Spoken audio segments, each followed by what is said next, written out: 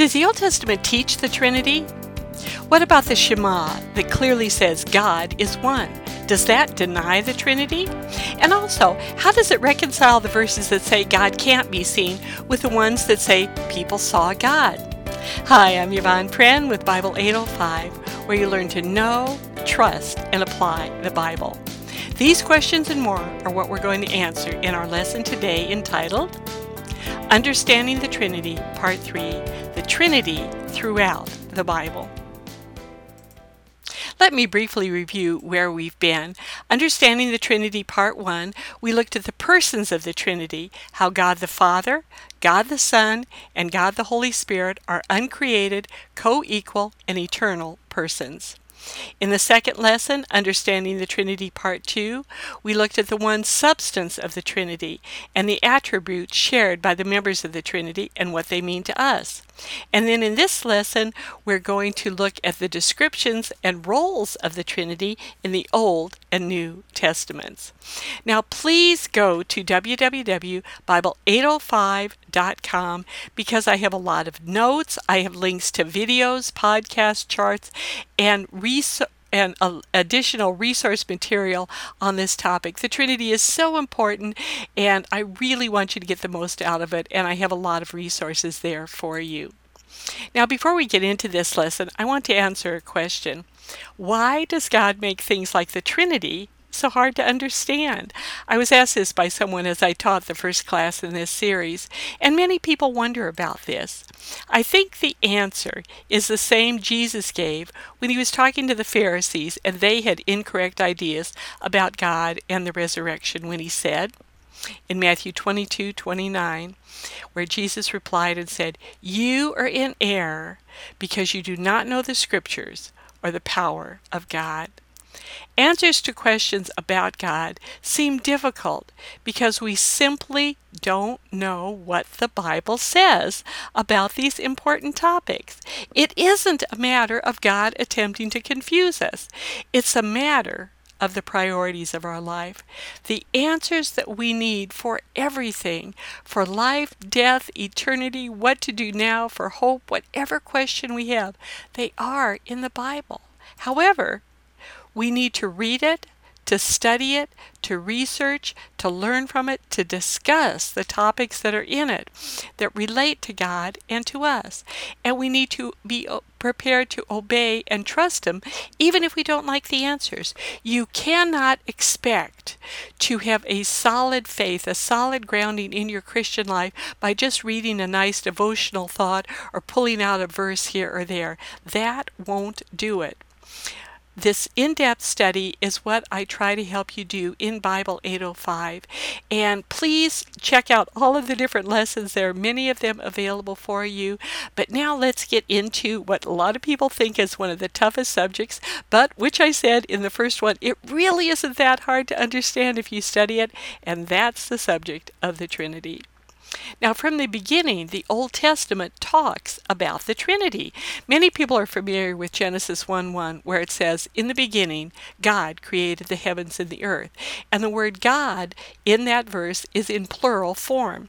It is the Hebrew word Elohim. It is a plural masculine noun. In the Hebrew word that follows it, bara, where God made, that's a singular verb. So you have a plural group doing one action. The same word is used in the passage where it says, "Then God said, let us make human beings in our own image to be like us."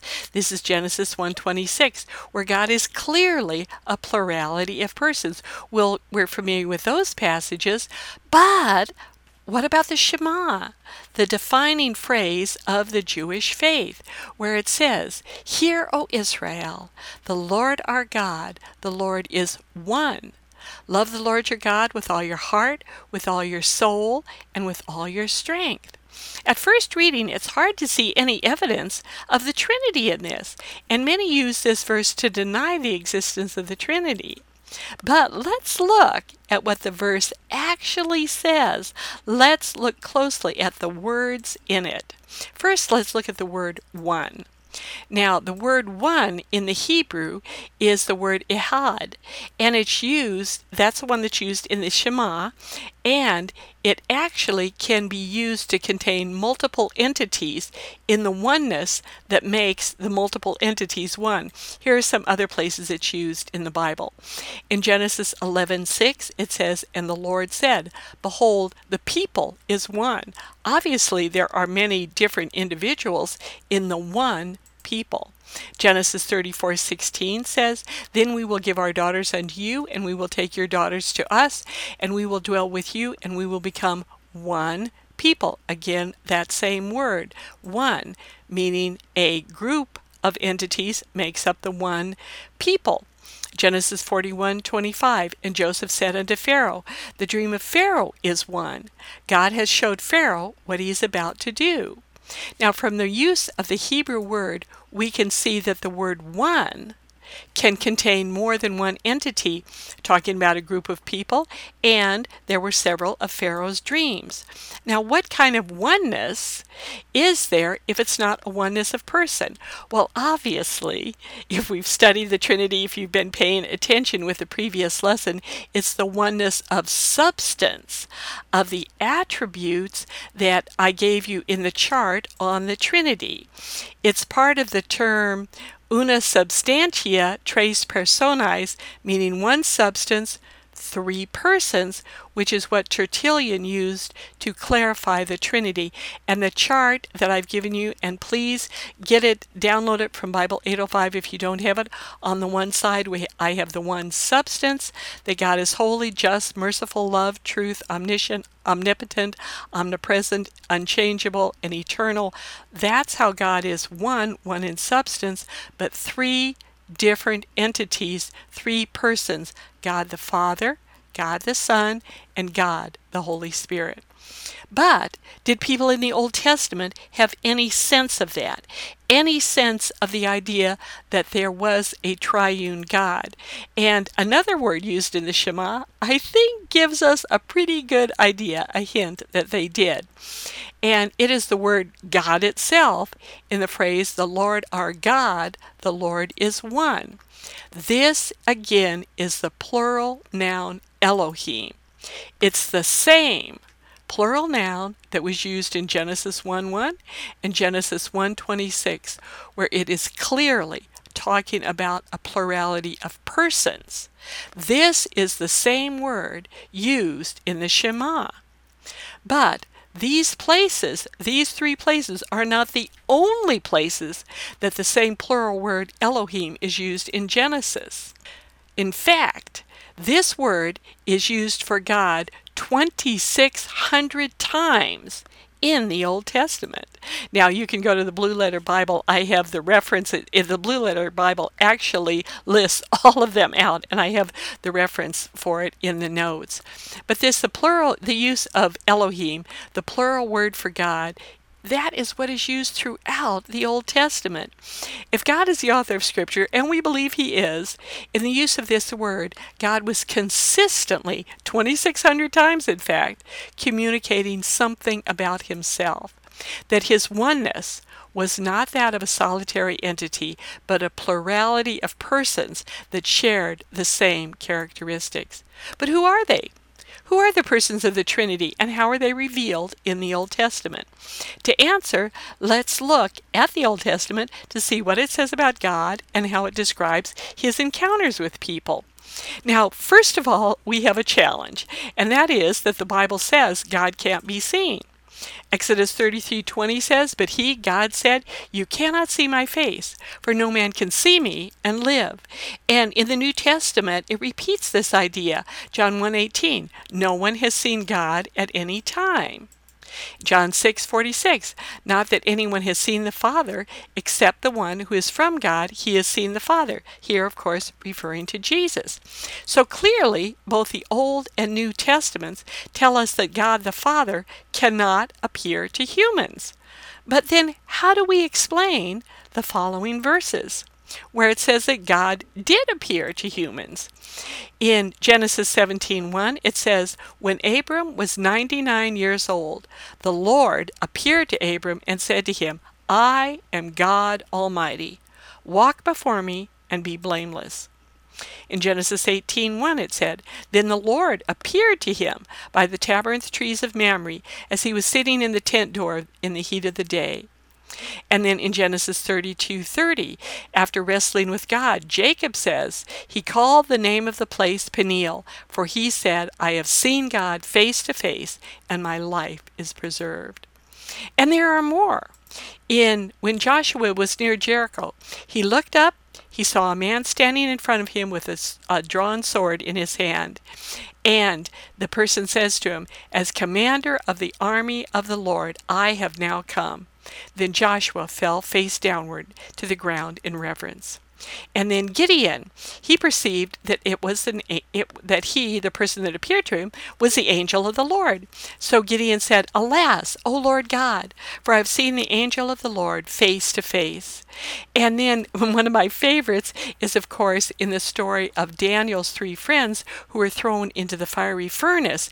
And Nebuchadnezzar saw that not only were they not burned up, but there was actually 4 people there. And he said, "Look, I see 4 men loose, walking in the midst of the fire, and they are not hurt, and the form of the 4th is like the Son of God." Well, it was the Son of God. Now, what's going on here? Where the Old Testament characters clearly say they saw God. Now, understanding the Trinity, as we previously discussed it, very clearly explains it. If there's a plurality of persons, the Father, the Son, the Holy Spirit, these are appearances of the second person of the Trinity, God the Son. In addition to his participation at creation, he appeared at various times in the Old Testament as what theologians refer to as the pre-incarnate Christ, meaning this was Jesus before he was permanently incarnated or enfleshed when he was born as a baby in the manger. He's also called the angel of Jehovah, or the angel of the Lord. Now keep in mind, the word angel is the Hebrew word malak, and it means a messenger or representative. It's not the current cultural idea of a cute little creature with wings. Now this view is shared by many theologians. I'm going to share 2 comments from Precept Austin, which is a great resource site for Bible studies. It's free and it has many, many excellent commentaries. But these are 2 of the many entries that they had on the angel of the Lord.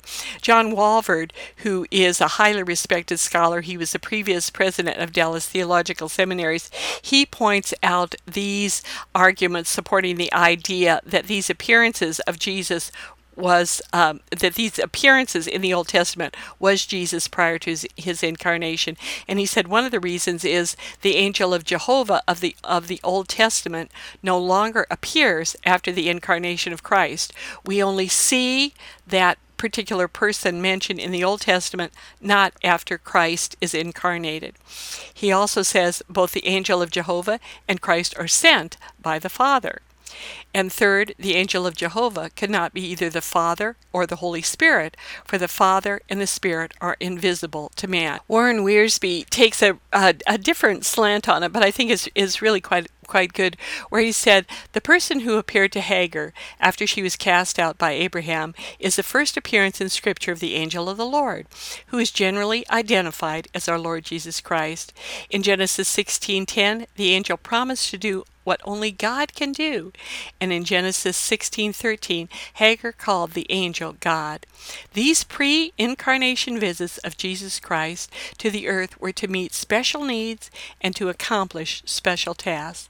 The fact that the Son of God took on a temporary body, left heaven, and came down to help a rejected servant girl surely reveals his grace and love.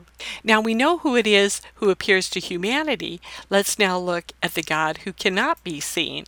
God the Father, the first person of the Trinity, is the one who speaks, decrees, and initiates many of the actions of the Bible. He's the one who gives messages to the prophets, who then speak God's words to the people. In 2 Kings 17:13 it says, "Yet the Lord warned Israel and Judah through all his prophets and every seer, saying, Turn from your evil ways, and keep my commandments, my statutes, according to all the law which I commanded your fathers, and which I sent to you through my servants the prophets." Ezekiel 31 says, "The word of the Lord came to me again, saying, Son of man, prophesy." So far we've seen in the Old Testament how God the Father, the first person of the Trinity, is the one who commands, who gives the law, who speaks to the prophets so they can speak to the people. God the Father cannot be seen. Then God the Son, the second person of the Trinity, is the pre-incarnate Christ, also known as the angel of the Lord, who takes on human form at significant times in the lives of his chosen people. Now, what about the third person of the Trinity, the Holy Spirit, in the Old Testament? Well, the Holy Spirit came on people for specific tasks in the Old Testament. Numbers 27:18 says, "And the Lord said to Moses, Take Joshua the son of Nun with you, a man in whom is the Spirit, and lay your hand on him." And in Exodus 31:2-4 it says, "See, I have chosen Bezalel, and I have filled him with the Spirit of God, with wisdom, with understanding, with knowledge, and with all kinds of skills to make artistic designs." And then Ezekiel 2:2, it says, "The Spirit came to me and raised me to my feet, and I heard him speaking to me." Here's an example of how God guided the prophets. But he could also be removed, as when Saul disobeyed, the Spirit departed from him, where in 1 Samuel 16:14 it says, "Now the Spirit of the Lord had departed from Saul." Here now is a summary of the Trinity in the Old Testament. The use of the word Elohim, a plural noun, for God is used over 2,600 times and describes both the individual personhood and the united characteristics of the Trinity. Now here, some individual passages clarify the work of each member of the Trinity in these ways. The first person of the Trinity, God the Father, is Lord of all. Though invisible to human eyes, he initiates, inspires, speaks, acts. The second person of the Trinity, God the Son, appeared as the head of the Lord's armies and the angel of the Lord at specific time, and was looked forward to as the coming Messiah. The third person of the Trinity, God the Holy Spirit, empowered those chosen by God for holiness and service, but was not universally and permanently given to believers as he will be in the New Testament. Though separate persons, they all work together in significant events and throughout the Old Testament. Here is just one example of it. This is following the Exodus.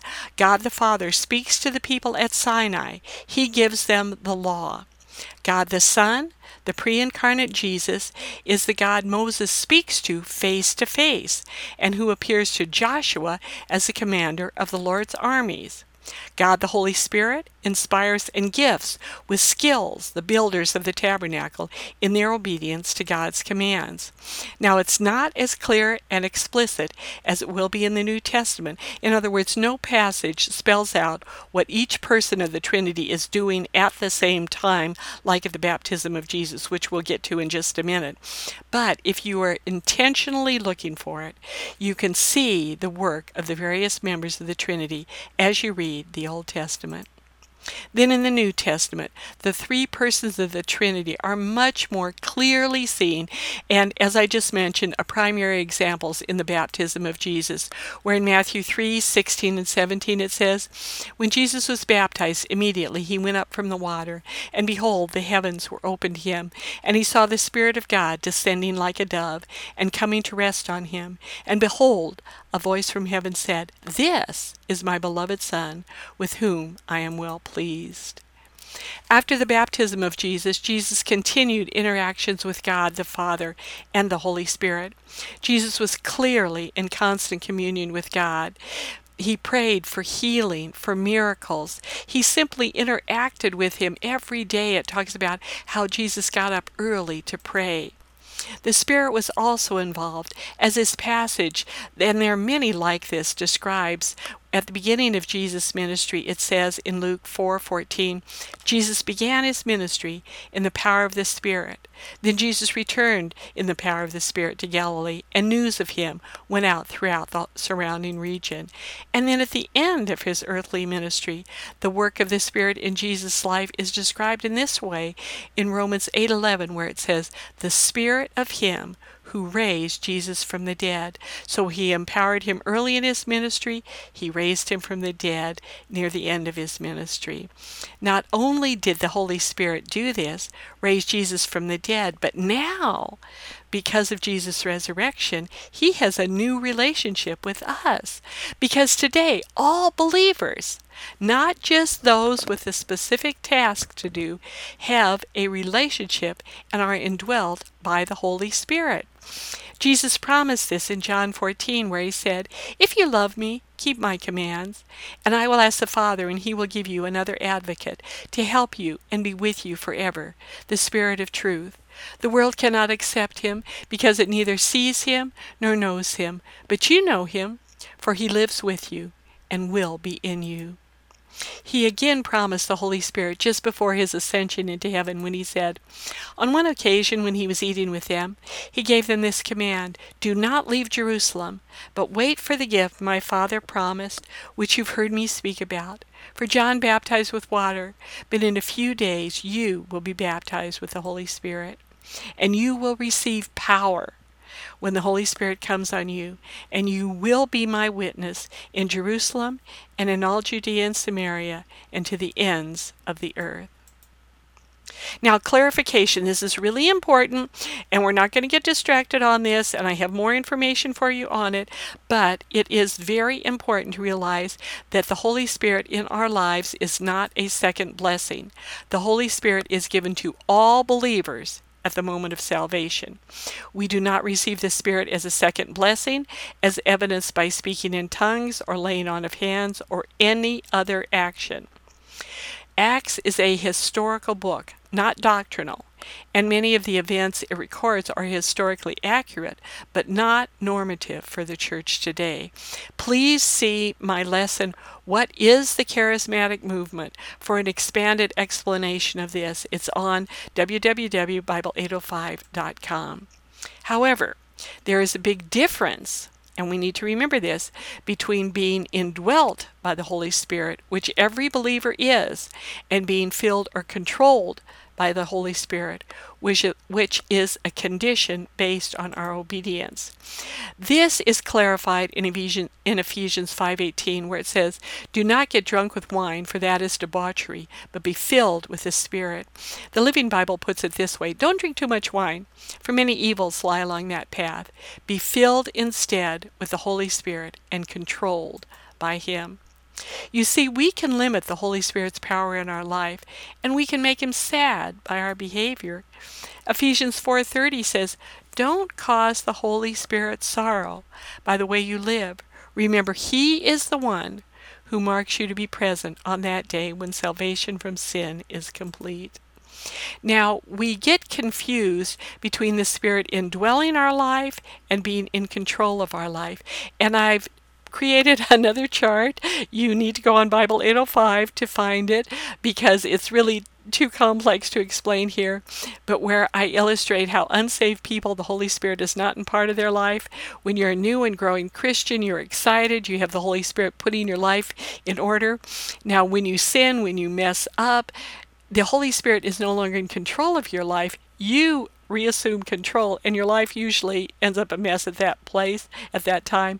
But a person who is growing and filled with the Spirit, the Holy Spirit's in control of your life, on the throne of your life, in charge of your life, and your life is becoming all that God intended it to be. Again, go on Bible805.com for this chart on the Holy Spirit and the stages of the Christian life.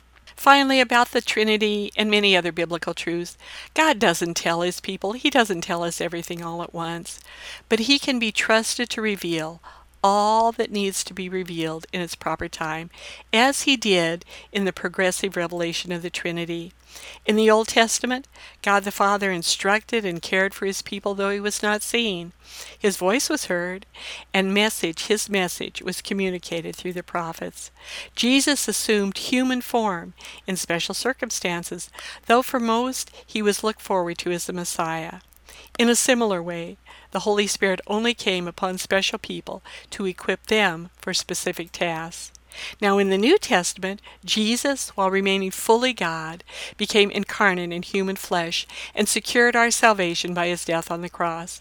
Jesus was in constant contact with God the Father, asking for his intervention in healing, wisdom, and help in many areas. The Holy Spirit empowered Jesus for his work and now indwells every believer immediately upon acceptance of Jesus as Savior, and comforts, strengthens, and gifts believers for service and spiritual growth.